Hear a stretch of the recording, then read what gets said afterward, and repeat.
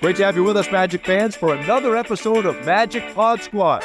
This time, we have the opportunity to catch up with the Magic legend, Rashard Lewis, who helped get this team to the 2009 NBA Finals. Magic fans, the Florida Department of Transportation reminds you that fans don't let fans drive drunk. If you've been drinking, don't get behind the wheel. Instead, find a sober driver or catch a ride service. Remember, drive sober or get pulled over. Have a great night and drive safe. Oh, lots to get into here with Rashard Lewis, including that run to the 2009 NBA Finals. So many big shots for Rashard along the way, and he breaks down each and every one of them, playing alongside Hedo Turkoglu, Dwight Howard. That was a Magic team that kind of started this barrage of three-point shooting back in the day. Also his basketball journey that took him through the Pacific Northwest, his start at Seattle, and ultimately his decision to come to City Beautiful. Lots of good stuff to get into with Magic big man Rashard Lewis on this edition of Magic Pod Squad. This is Fonz Wagner of the Orlando Magic. This is Cole Anthony. This is Jalen Suggs. This is Paulo Banchero of the Orlando Magic, and you're listening to the Pod Squad. And welcome everyone to another edition of Magic Pod Squad. Dante Marcatelli, George Galante, and quite frankly, George, one of the greatest Magic players we've ever had. Rashard Lewis, kind enough to join us for Magic Pod Squad. And I tell you what, how great is it being back here? But it is a blast for us to have you back here, Rashard. It feels like old times. Oh, man, it's always a blast coming back to Orlando because it just brings back so many memories, and all those memories are great memories. So I love this city, because it's one of the best times of my career. It was one of the. Looks like he can still play. By the way, I'm not buying it. You could play. If I put you, could you give me 15 minutes right now? I can give you offense, no defense. That's fine. No blocking shots. I can give you some corner three-pointers or something. Perfect. What do we need? That's what the league is going. Come on. Well, let everybody know what you're up to now, Rich. I know last year you were on the sidelines. You were coaching with the Detroit Pistons. Yep. You've been in the Big Three since its existence. Just what are you up to now? Pretty much, like you said, I was with first year coaching with the Detroit Pistons last year. Coach Casey brought me on. He drafted me when I played with the Seattle Supersonics and kind of raised me from a young kid into a man. So he asked me to, come out there and help, which I enjoyed it. I feel like it's the next chapter in life for me of being able to still be around the game and looking forward to continue to do it, in the future. As well as during the summertime, playing the Big Three. Still love to compete. Still love to play basketball at a high level. So I feel like that's kind of like half-court professional basketball. That's how I look at it. It is half-court. As an old head, that's still professional to me because you got a lot of talent in it. I mean, there's a lot of guys that play. Yeah. And a lot of good coaches. Old head, because that makes us super old heads over here. Is that how do you feel like? I do. That you're retired, do you feel that way? I do, but like I said, we're still young in life. Of course, I still got a long life to live. So I feel old in basketball terms. I guess you could just say in basketball. So how was the year coaching? That was your first foray into coaching. Mm-hmm. What did you like? What did you not like? Or was there things you didn't expect? No, I really enjoyed it. I loved it. A lot of people always saying like, it's not too much for you now. You have a real job and you're gonna be. I'm like, man, this is basketball. Like basketball to me is not a job. Right. It's so much fun and I love it. I don't look at it as a job. And the traveling, I mentally kind of put my mind to a place where, as a player, traveling night in and night out, being at the practices, the meetings, and all that. So I did it for 17 years. So it was nothing for me. It was easy for me to go into the season and be mentally prepared for the travel and everything else, just because of the fact that I've done it. If I was coming in and never done that type of traveling, then it'll probably be a little different for me. But I was mentally prepared and ready to go. A little more stiff on the longer flights though now? Definitely I am. Definitely that I'm older, but that's when you just got to keep getting up. You stretch them legs out a little bit. What are the guys nowadays asking you? When they pick your brain and you have conversations with young guys that are coming into the league now, guys are coming in same age as you were, 19, 20, starting their NBA career. What are you telling these guys? I always tell the guys, you stick with it because I can remember being that young guy, 19, 20 years old, and wanted the success right away. Wanted to be an all-star or score 20 points a night, be on SportsCenter or be a big key to making the playoffs. It don't happen overnight. Sure. And that was a big thing that I was saying with a lot of the young guys that was with the Pistons. It was a young team that's rebuilding.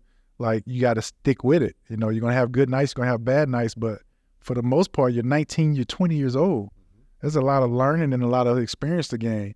Everybody's not LeBron James or Kobe Bryant that can come in and have immediate success. A lot of us, it takes time. And not saying that you won't be successful your first year, but you will be a better player down the road in 5 or 6 years playing in the NBA from gaining that experience. So I always tell guys, you know, you're going to have bad weeks, bad days, bad months. Don't beat yourself up over it. You know, be mad that day, but get up tomorrow and continue to work. Continue to get better, and that's how you succeed. When did that click in, though, for you, Rashard? Because I would imagine that the majority of players that come in, especially the ones, let's say, like let's take a team like you coached last year in Detroit. Right. There's a lot of kids on that team, and I say kids because they're 18, 19 years old. I mean, I'm super old now. That they've been, you know, the best player on their team. I mean, and you went through this as an 18-year-old kid coming out of high school. When does that kick in for a player? Because it's not easy to tell them that. Right. I'm sure somebody maybe told you that when you were a rookie. Maybe it was Coach Casey. Maybe it was somebody else. When does that click in for a guy? And does it? I mean, I'm sure it clicks in differently for everybody. But when did it click in for you? Say, like you said, it does click in different for everybody. Sometimes it could take a year. It could take 2 years. It could take 30 games. But with me, I would say after my first 2 years in the league, going into my third year.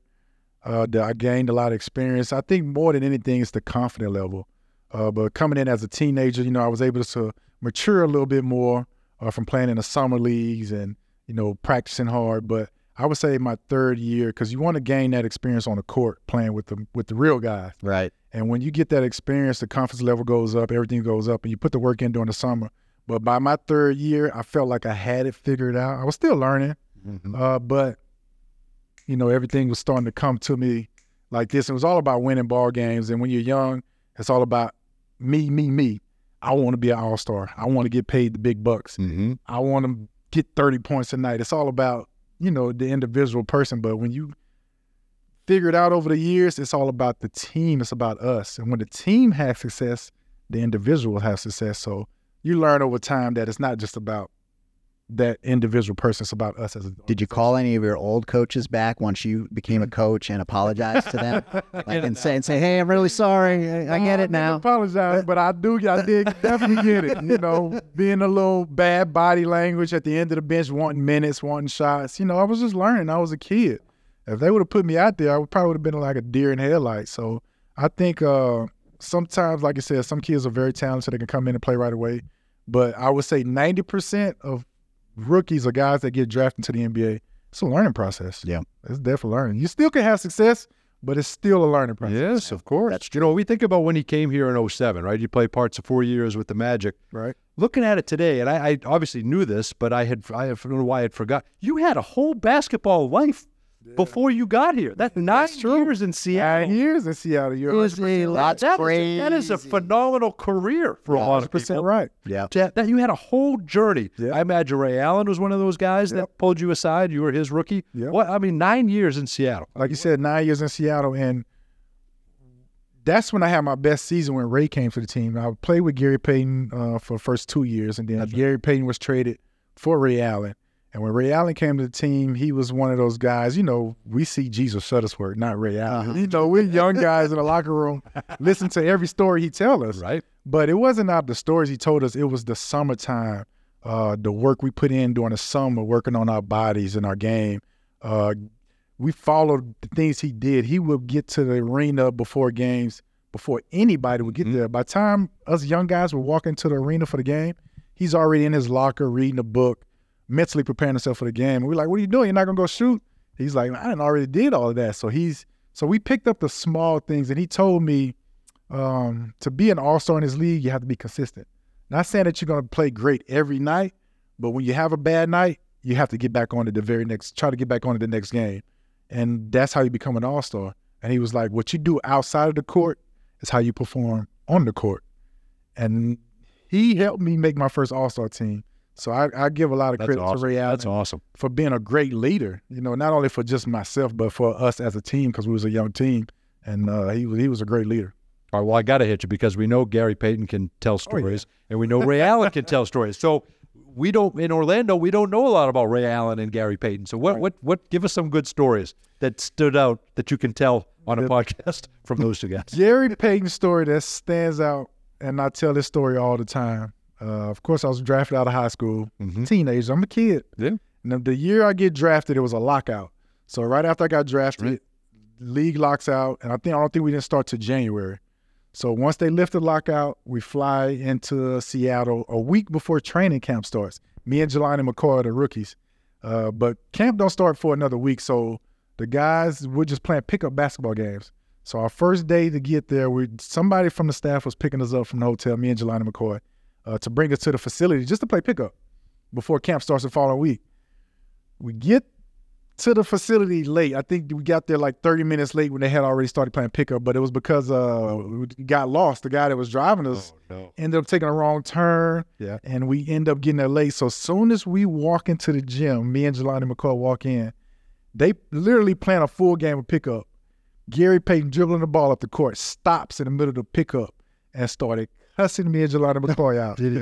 What the heck are y'all doing? Y'all are late. Why y'all not here? We both looked at each other. We pointed to the guy that was driving like, we're kids. We were young teenagers. Like, it was his fault. He was like, I don't give a damn. Y'all got to get to the gym. I have my homeboys pick y'all up. And, it's just Gary Payton being Gary Payton. How about that? And it scared us because we know we're young teenage kids that just got drafted. But starting to figure Gary out and learn what type of person he was, he's just passionate about the game. Yeah. When he steps in between those lines, he's playing basketball. And we just happened to walk in the building while he was playing basketball. Yep, that's right. If we caught him outside of those lines, maybe he would have came at us a little different. But that's right. Gary Payton in between those lines is all basketball. Think about those two that you learned from. Then you come here in Orlando, you get a young Dwight Howard, right? You get all the young Jameer Nelson. You get how valuable was that? It was very valuable. Being a veteran for those guys. It was very valuable for me because, playing 9 years in Seattle, I learned a lot from sitting back, watching my first couple of years to becoming a role player, then to becoming one of the main guys in the offense. And when I got and I was all about winning. My whole game was just win, win, win. It's not about, getting 50 points a night and losing the game. It was just about winning. So when I came to the Orlando Magic, it was obviously, like you said, it was a young team, and my whole thing was winning basketball games. I didn't care about the amount of money I was making or me coming in, being this superstar from the Seattle Supersonics. It was about us. It wasn't about me. That's how I always approach, every game. It's about us. And to be successful, over the years of watching the NBA, like the Spurs, the Lakers, it's about the team to win a championship. It ain't about Kobe Bryant or Tim Duncan. It was Manu Ginobili, Tony Parker, from Shaq to Rick Fox it was about the team. So I always felt that as long as I could have my teammates engaged and feel like they're a part of the success, you get the best out of them on the court. But you were a big reason for that success because of you playing for what the team needed, because it's been well documented, obviously, like Stan talks about it all the time. You were a 3 for 9 years, 10 years, and you played the 3 and small forward, and that was your thing. And then Stan pulls you into the office one day and says, listen, like, we want to put you at the 4. Right. And I don't think there was much pushback from you. You're just like, hey, listen, whatever the team needs, we're good. And you guys kind of revolutionized the game a little bit, because now look around. Everybody's got a stretch 4, and it all goes back to that with you. That's right. I remember, like you said, when Stan told me he wanted to move me to the 4, and I was, like I said, I told him whatever helps, the team win ball games. And I was 4 because we had Hito Turkoglu that was playing the 3 position, which was the same position I played when I was in Seattle. And I know Turkoglu was a great basketball player. I played against him when he was in Sacramento. I even played against him when Orlando, we faced each other. And I know Turkoglu was going to be a big key to us succeeding. So when he said to move to the 4, I was all for it, as long as it was success for the team. I may have took a little bit of backlash by not being that 30-point scorer or what everybody was always looking for. But we didn't need that from you. Exactly. It was all about winning. As long as we win basketball games. That's right. Nobody's talking bad about the Orlando Magic. When you're losing, they try to point the finger, but that's just a part of sports. And with this organization, the team we had, it was a family. We didn't have guys stabbing each other in the back and then smiling in their face. No, we was a real family, and we played that way on the court. Yeah. And I feel like the better relationship you have with guys off the court, coaching staff as well, the better it'll show. The more it'll show on the court. I always tell Dante, and you may remember it or you may not remember it. It will stick with me forever. The year we went to the finals, we had a dinner at training camp, and everybody got the handbooks and whatever else, and everybody's sitting around a big table at the dinner. And I don't know if and Stan went through each guy. Yep. Started, Dwight, Rashard, Hito, Jameer. And he went all the way down to O'Donnell. No offense, O'Donnell. We went all the way down to O'Donnell, right? This is what we need you to do to win. Yes. I need you to do A, B, C, D, and E. Rashard, I need you to do A, B. And everybody to a man just kind of stood and they knew, but that's rare. Is it not, Rashard? Yeah, no, it's very rare. And that's why I really like Stan, not only as a coach, but as a person, because coaches like Stan be straight up with you as a player. Mm-hmm. That's what you need. You need to tell us our roles. Yeah. Because I can be a great defender, rebounder, but I average 12, 13 points with the Sonics. Now I'm coming to the Magic. First thing is on every basketball player mind is scoring. Yeah. Now I want to go get 20 points because, you score, you get paid. Mm-hmm. So when Stan tells you your role, look, you're a defender, you're a rebounder, you're a three-point shooter, or you're, whatever your role is. And if you know that as a player, you go out there and play your role. You can't get upset when you're not playing your role if coach takes you out the game for not doing your role. Because, when you have Dwight Howard on the team, Jameer Nelson, Hito Turkoglu, those are our offensive guys. Mm-hmm. Those are the guys we're going to go through offensively. Marcin Gortat, you're the backup center. I need you to rebound, need you to defend, and take the offensive points when it comes to you, when you're open and when you get it. Right. But for the most part, Dwight Howard, Jameer Nelson, he lets everybody know their role defensively, offensively. And if you don't know your role, come talk to me because we don't want to have no type of friction or bad body language. I love that. Because one person do it, it can trickle down to the team, especially if you have a guy like Dwight Howard or Hito Turkoglu, one of the main guys on the team.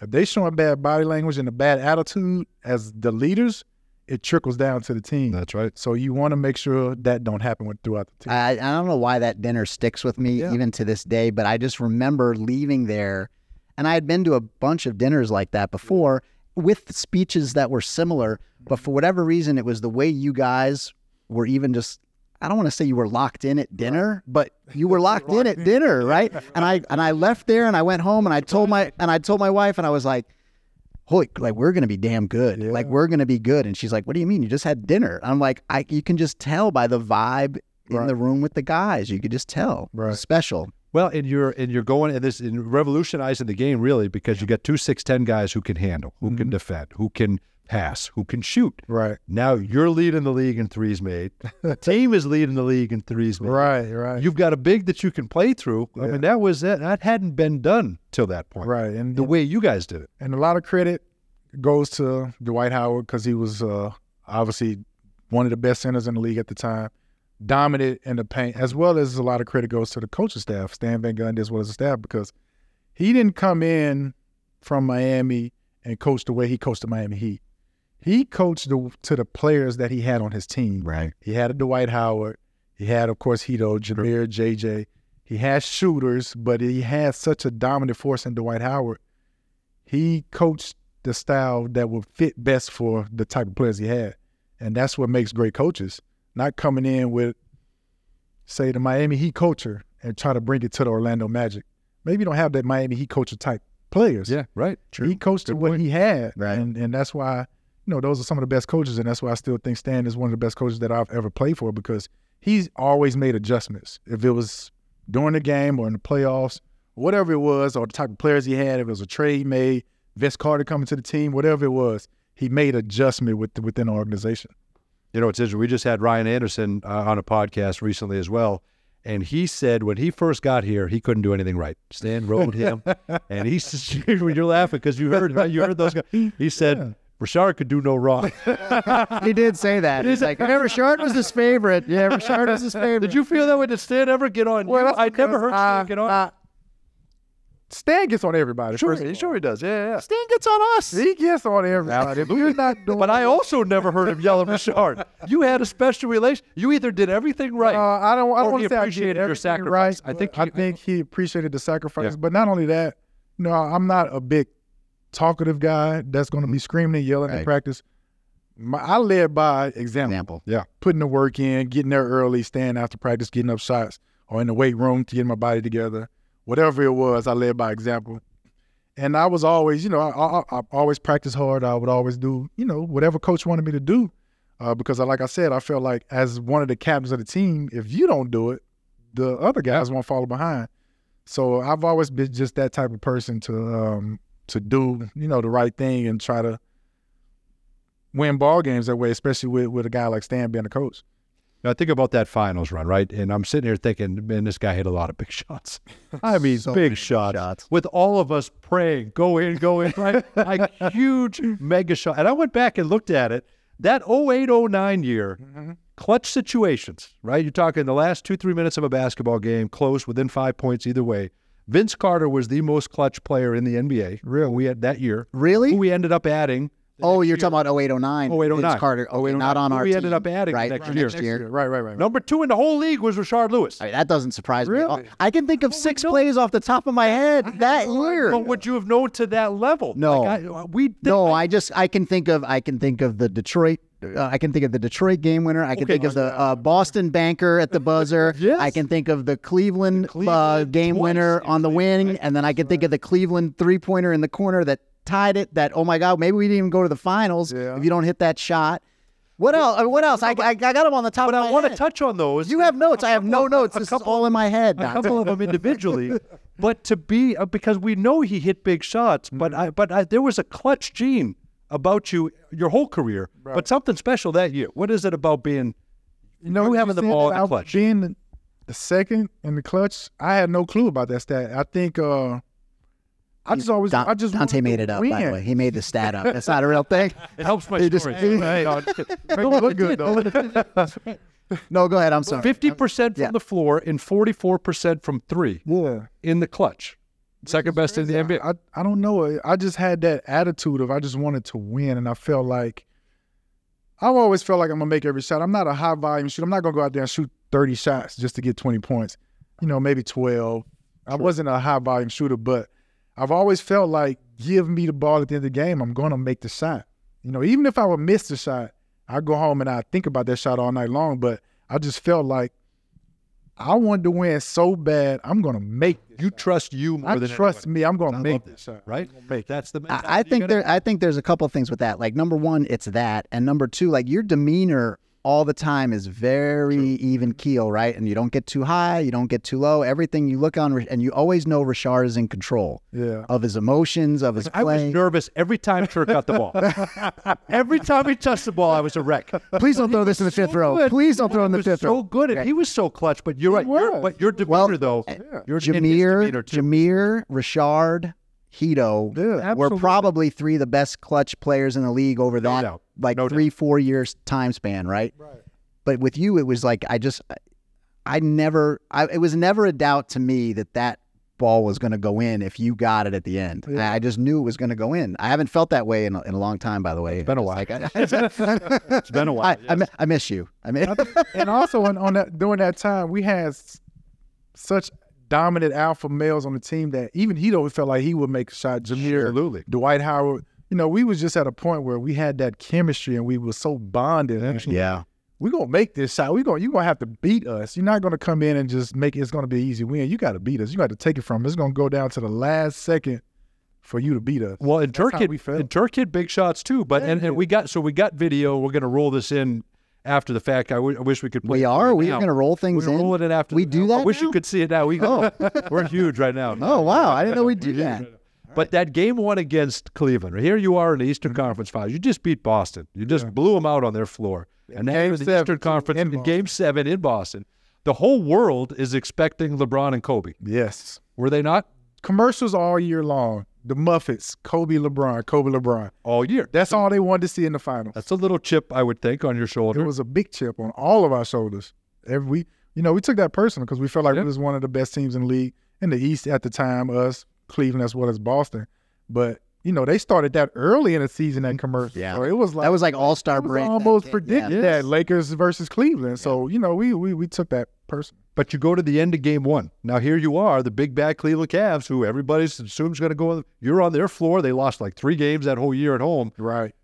Ball's in your hands with 4 seconds left with a chance to steal game one. Right. This is after, by the way, and we had one of our assistant coaches was Steve Hetzel at the time, who was an assistant coach with Cleveland during that team. And he liked to remind us that that they were up by 20-something points I was that just game. getting ready to That's say a good point. Game Very one. good point. And we were getting smoked. Very good point. I could just about to say that. Game one. We was excited. Eastern Conference Finals, we in Cleveland. We take the bus ride to the arena to go over for game one. Streets are just filled with people. They booing us as we getting police escort to the arena. So we like, yo, this is crazy. Like, we're excited. Right. First quarter, game starts, ball goes up. Whap! It was boom, boom, boom, boom. We was like, first time out, we go to the bench. We down maybe 10, 15 points. And we look at each other. We looking around like, holy shit. Yeah. We just get ourselves into. And Stan's just like, calm down. Everybody just relax. Let's chip away at it. We're not going to get it all back in one play. Just calm down. I think that first time out kind of relaxed everybody. Not relaxed. We were still tense and, ready to play. Kind of reset. It was reset. Yeah. Because it was just like, it was too fast for us. We reset it, started chipping away at it, and I think we was cut the lead by halftime. I think it was down maybe a couple points. Yeah. But I can say that first quarter, it was like, oh my God. You had to been thinking, wow, what do we get ourselves What do into? we get ourselves like you into? said. But now you fight back, and the game comes down to you with the ball in your hands. We fight back down to the last second. I remember Coach drawing up a play. I'm feeling good. I started off first half not playing too well, but second half started playing well. I was playing a lot better, started getting a little rhythm. And I can remember, like I said, when it come down to that end of the game, I want to win. I don't care how we're going to do it, let's win. But I remember Turkey Lou passing me that ball on the wing, and I had Rashard that was guarding me. And I felt like every time a big's on me, I'm going to beat you to the basket. I'm a lot quicker than you. So I tried to drive him to the basket. He played great defense. I can remember kicking it back out to Turkey Lou at the top of the key. But I wanted to win, and my instinct was go to get the ball. So I just come running back out to the three-point line and, like kind of waving my hands like pass it back. And he gives it back to me. Knowing Turkey Lou, he don't like to pass the ball a lot. He wants to shoot those shots. Yeah, So he does. Yes, he does. he ended up giving it back to me, and I gave Rashard a jab step, and he thought I was going to drive it again, and I just raised up. And when it went through the net, when I say the excitement I had, the chills, the feeling, I think I started pumping my chest. I'm looking over to the bench. Awesome. Everybody is so happy. I mean, just the magnitude of that game, Eastern Conference Finals, game one, on the road, playing against the best team in the NBA, had the best record that year. That's right. LeBron James, best player in the league. Our back, everything was against us. Our backfield building was insane. It was insane. It was the loudest building I've ever played in. The atmosphere was crazy. To steal game one was a big deal. Is that, do you have that like bookmarked on your phone, and then that's how you go to sleep every night? You just have to, real quick before you go to sleep, you're like, hey, let me just watch this 15 seconds real quick. That's how I would go to sleep every night. That's a shot that I always remember. But not only that, but I think stealing game one is a big key to us getting to the finals. We don't get game one. Absolutely. Well, that's what. and I'm sitting here thinking the story that you're telling is the story that Turk wishes he could tell, because in game two, he hit the should have been shot, the hero. right? Yes, he makes it should have been the game winner. What should have been the game winner? Right. LeBron makes That miracle shot. He goes, every year I have to watch this. And not only that, it was only every year I got to watch it too. On NBA TV, they always showing either a highlight or they showing that game. Right. But I think it was like 1 point something seconds left. Yeah. It was only like Yeah, you have it to- was less than you have 1 to second. tip it in or catch and let it go. Yeah. And like I said, I remember this to this day. I'm guarding the guy on the inbounds. As he throws the ball, and the play was, we figured they wanted to try to get a lob tip in or whatever because you don't have time. Right. Yep. So we cut the lob off for LeBron to get the tip, but we cut all the paint off. We playing the paint. Yeah, They're yeah. not getting the tip in. So he somehow runs to the top of the key. And I remember the ball being passed to him, and I'm following the ball I'm the inbound. I'm guarding inbounder. Ball goes to him. I'm following the ball, and I'm running to where the ball's going. LeBron catches it. If you go back and watch the replay, Turkoglu's contested it, but you can see me come flying behind Turkoglu. You tried. to try to contest it as well. You tried. And he shot it. And, we got this game too. And when it goes in, the arena erupts, and we kind of looking around like, did that really just happen? Yes. We thought we was going up 2-0. We for sure knew we was in the driver's seat of this series. Now it's a whole new ball game. Yes. From a 1-second shot from the top of the key. Yeah, that's garbage. A miracle shot. It was a miracle. But you recover. You go back and win Game 3 at home. Yeah. And then there was a feeling, George, that I remember and Magic fans felt. I mean, Game 4 is almost just as important. Yeah. You can't go back up there 2-2. No. You had to get. Well, you have to hold home court at that point because you can't give it back. And it goes to you again in the corner with the big shot. End up going overtime and winning. But now you get your number called again. I would think if I'm Cleveland, I'm not letting Rashard beat me. Right. For some reason, like I said, I think it was down 2 points at the time. Yeah. Down 1. No, we were down 1. Yeah. Down 1. Down 1. Didn't need a 3, but went for it. I love it. Yeah, but I was wide open. I mean, Stan grew up such a great play. Me and Dwight at the elbows, and I think we was screening down for, I don't know if it's Turkoglu or Jameer coming up. But that was just a decoy screen. Yeah. I mean, and I see a lot of teams run this play to this day, and people bring it up. But, after I set that screen, Dwight turns and screen for me, and, I like to post up on that right block. So that right side is one of my best, either shoot the jump hook or I love to turn over the right shoulder. I learned that from Akeem Olajuwon, the dream shake. Turn over my right shoulder to shoot the shot, the fadeaway shot. So me turning over my shoulder to shoot that 3 was almost a money shot for me because I worked on it all the time and I post up all the time. So coming off of that right side, catching it and turning over my right shoulder, it was like, and Coach told me, if you're open, let it go. Yes. Shoot it. If you're not open, then, go to the basket and, make a play. But if you're open for the 3, you have to shoot it. And nobody was on me. Right. And I'm turned over my right shoulder, which is a rhythm shot for me, and it was nothing, Nothing but that. He made it, and the arena erupted. Erupted. Oh my God! You talk about the arena erupting. Like, talk about the city at that point when we were making. All the years you were here, really. I mean, just talk about the fan base and the energy that you White ignite. Yes, and that's what was going on in the city of Orlando. It was igniting throughout the playoffs, and it even bigger in the finals. That's what it was all about. We was trying our best to win the championship for the city of Orlando, for the DeVos family, because the energy, I mean, that only that year, the fans was great, but in the finals, it just went to a whole nother level, man. The city was great. The arena was packed. It was a good feeling to have in here and in the Orlando area, especially when we was on the road playing playoff games. We would come back. The fans would be buzzing. They couldn't wait for us to come back off the road. It was great. It was a lot of fun. I don't think we knew how special it was. So we tried to never take it for granted, but man, it was just a special. I mean, you're lucky in your career to experience it once. You got to go on and win a championship. You got to do it again, which is phenomenal. Down in Miami. I'm not bitter at all. Why did it have to be with the Heat? Any other team but the Heat, for God's sake. Good Lord. All right. But it seems like you get to the NBA Finals, and then Game 1 kind of seemed like a little bit of what happened with Game 1 at Cleveland, right? It kind of maybe the speed of the final. Right. But man, you 34-7 and 34-11 and 7 in Game 2 for Rashard. That's pretty good. That doesn't suck. You were on a mission in Game 2. I was on a mission to win. That's all I was thinking about was win. We got to win ball games. And I think that first half I played really well. Yeah, especially in the first half. And after that Game 1 loss, we didn't only lose a close game. We got beat up pretty bad. So Stan laid into us. We got on film section.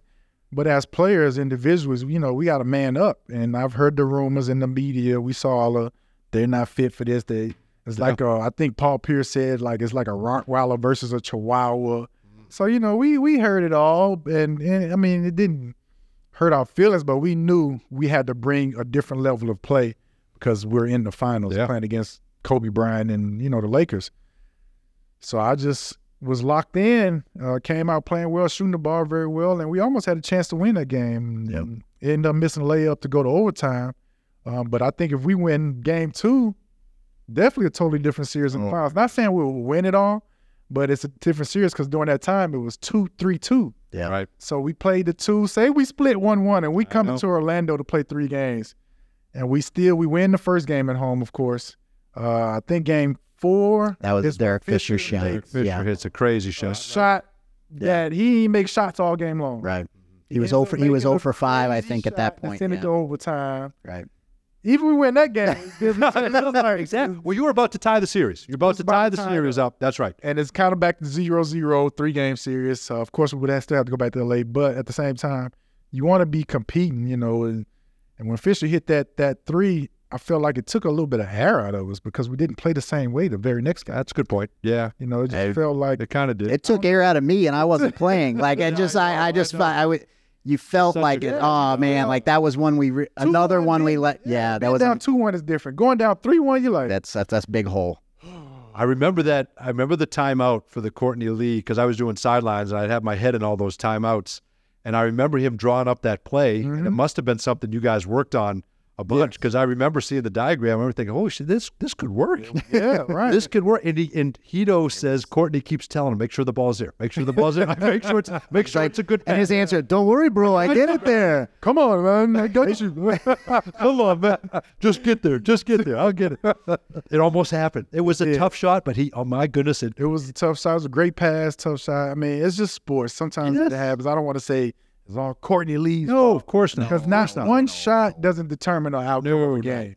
So it's a bunch of little. But that building was like, I mean, it felt like for a second ball game, right? Yeah. And it was that well drawn up. It was well drawn up. Great play. Ball just didn't go our way that night. Nope, it sure did. Well, I think this is awesome. we could reminisce and go down memory lane about all kind of stuff. Now. The Philly series when Dwight gets suspended, we ended up beating them on their court. Yeah. Boston Game 7 on their court. Unbelievable. I mean, it was just one of those years like we fought tooth and nail to win ball games. And we feel as good as that year was, and you went to the NBA Finals. Where would you rank the 09-10 team? They were just as good, weren't they? They was just as good. You blew through the not only first that, 2 rounds. probably even better. Yeah. Right? I contend we were better the second go around. It's just sometimes things happen in basketball, right? Getting to the finals, you always want to say that's a better team because if I say we won a championship, that's a better team. Right. But just like, team could be stacked. You have one injury to your team, it can mess a whole season up. Even if it's just a role player, like Peaches is a great role player for us. Yes, that's right. Peaches get hurt. He's our best defender. He's guarding LeBron James. He's guarding Kobe Bryant. He's guarding all these guys that we need him to guard. One role player gets hurt, it may change the whole season. We may not even make it to the finals. So, your health, chemistry, that's right. A lot goes into trying to be successful in the NBA. Was Michael Petrus the only guy you played with that gave himself his own nicknames? MP. Aaron France. Playoff Petrus. How can I say Playoff Petrus? Playoff Pete. He was great, though. He was a big part of it. You're right. Everybody was. It was a great time. It was just an unbelievable time to be here in Central Florida. Not only for the basketball players and the staff, but for the city. Absolutely. It was great times. That's why every time I come back, I feel like I'm welcomed with open arms. Mm-hmm. Not only by the organization, but by the fans in Orlando. That's why I always call this my second home. Well, you've gotten to see the AdventHealth Training Center. Yes. What are your thoughts? Jealous. Right? Is it? It's hard. People ask me, and we'll talk to some former players, and they're like, "Hey, how's that practice facility you guys have down there?" I'm like, "You really don't know until you see it." Until you see it. Tell me. And what I've been hearing all about it. But first time seeing it today, and it's great. It's amazing. I mean, it's got to be the best practice facility in the NBA, at least for now. Until 5 years down the road, somebody else go build something else, or go see somebody come in and see this facility and try to copy it. Yeah, copy it and add on to it.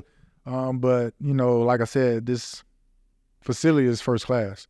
I mean, I've never seen a hill in the weight room. Right. Yeah. Right. Lap pool as well. It's definitely all the things. These players have no excuses to get better. Yeah, there you go. Right. Get healthy, get better. You have no excuses. Now that you're removed a little bit from the game, and your kids were really little when you were here. Yes. Now that you're, and we talked about it, that's 14, 15 years ago, which is crazy to think about because for us, it does feel like, right? It feels like yesterday.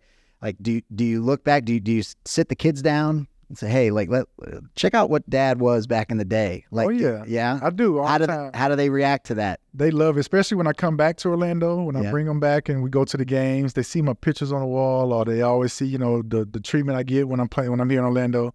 They excited about it. And every time I get ready to come back to Orlando, I'm always telling them, I'm about to go to Orlando. I got to do some events or do some charity events, with the Magic. And they know that this is probably my favorite team that I played on throughout my career. Even though I was drafted as a young kid and grew from a boy to a man in Seattle, won a championship in Miami, but this was the best time in my career playing with the Orlando Magic. Not only because of the teammates I had, great coaching staff, but like I said, the city of Orlando, they welcomed us all with open arms, and we was treated great. Wow, such a special time. I show my kids the shots that he did. So do I. Hope you show your kid. I'm gonna go watch them tonight again. Go watch them. It was It's a little embarrassing. It was an awesome time. And listen, it's 35 years of Magic history. Yeah. And we're excited to have you, be in town more and come around more often. Of course. Yeah, fans will love it. we need Rashard Lewis around more. How do we get that, Rashard? How do we do that? I'm one phone call away. All right. I'm always Okay. coming in. But one thing I can say is I can't wait to see the city get back to That's right. that type of basketball, which I think is coming real soon. They have a bright future, and the organization's always working to get good players here and to make them, a playoff team. And I can't wait to see the excitement back in the city of Orlando when they're back in the playoffs, not only the playoffs, but hopefully win the championship. I love it. There's a buzz coming. People are It's coming, very but- excited about this team. Gotta have patience. Gotta Patience have is patience. key. Like I said, with young guys, nobody's winning the championship 19, 20 years old. Yeah, that's right. Maybe NCAA tournament, but the NBA championship is very tough. So the fans just have to have patience. Just like when I came here that first year, we got better every year. We went from first round, making it to trying to get past Detroit and Boston, ended up getting past them, making it to the finals, but it didn't happen in 1 year. It was a couple of years. God, it feels like it happened in 1 year, doesn't Feels it? like it happened in 1 year. It was a And couple these guys got a lot easier. You got clotheslined by the Pistons for 3 years. Yeah, That was exactly. That was We was- you exactly. can't do that anymore. No, the you game has can't. changed a little bit, but Rashard, this was awesome. Thank you so much, and we look forward to keeping up with you here. Thank you very much for All having right, me. thank you. One of our favorites, Rashard Lewis. That'll do it for this edition of Magic Pod Squad.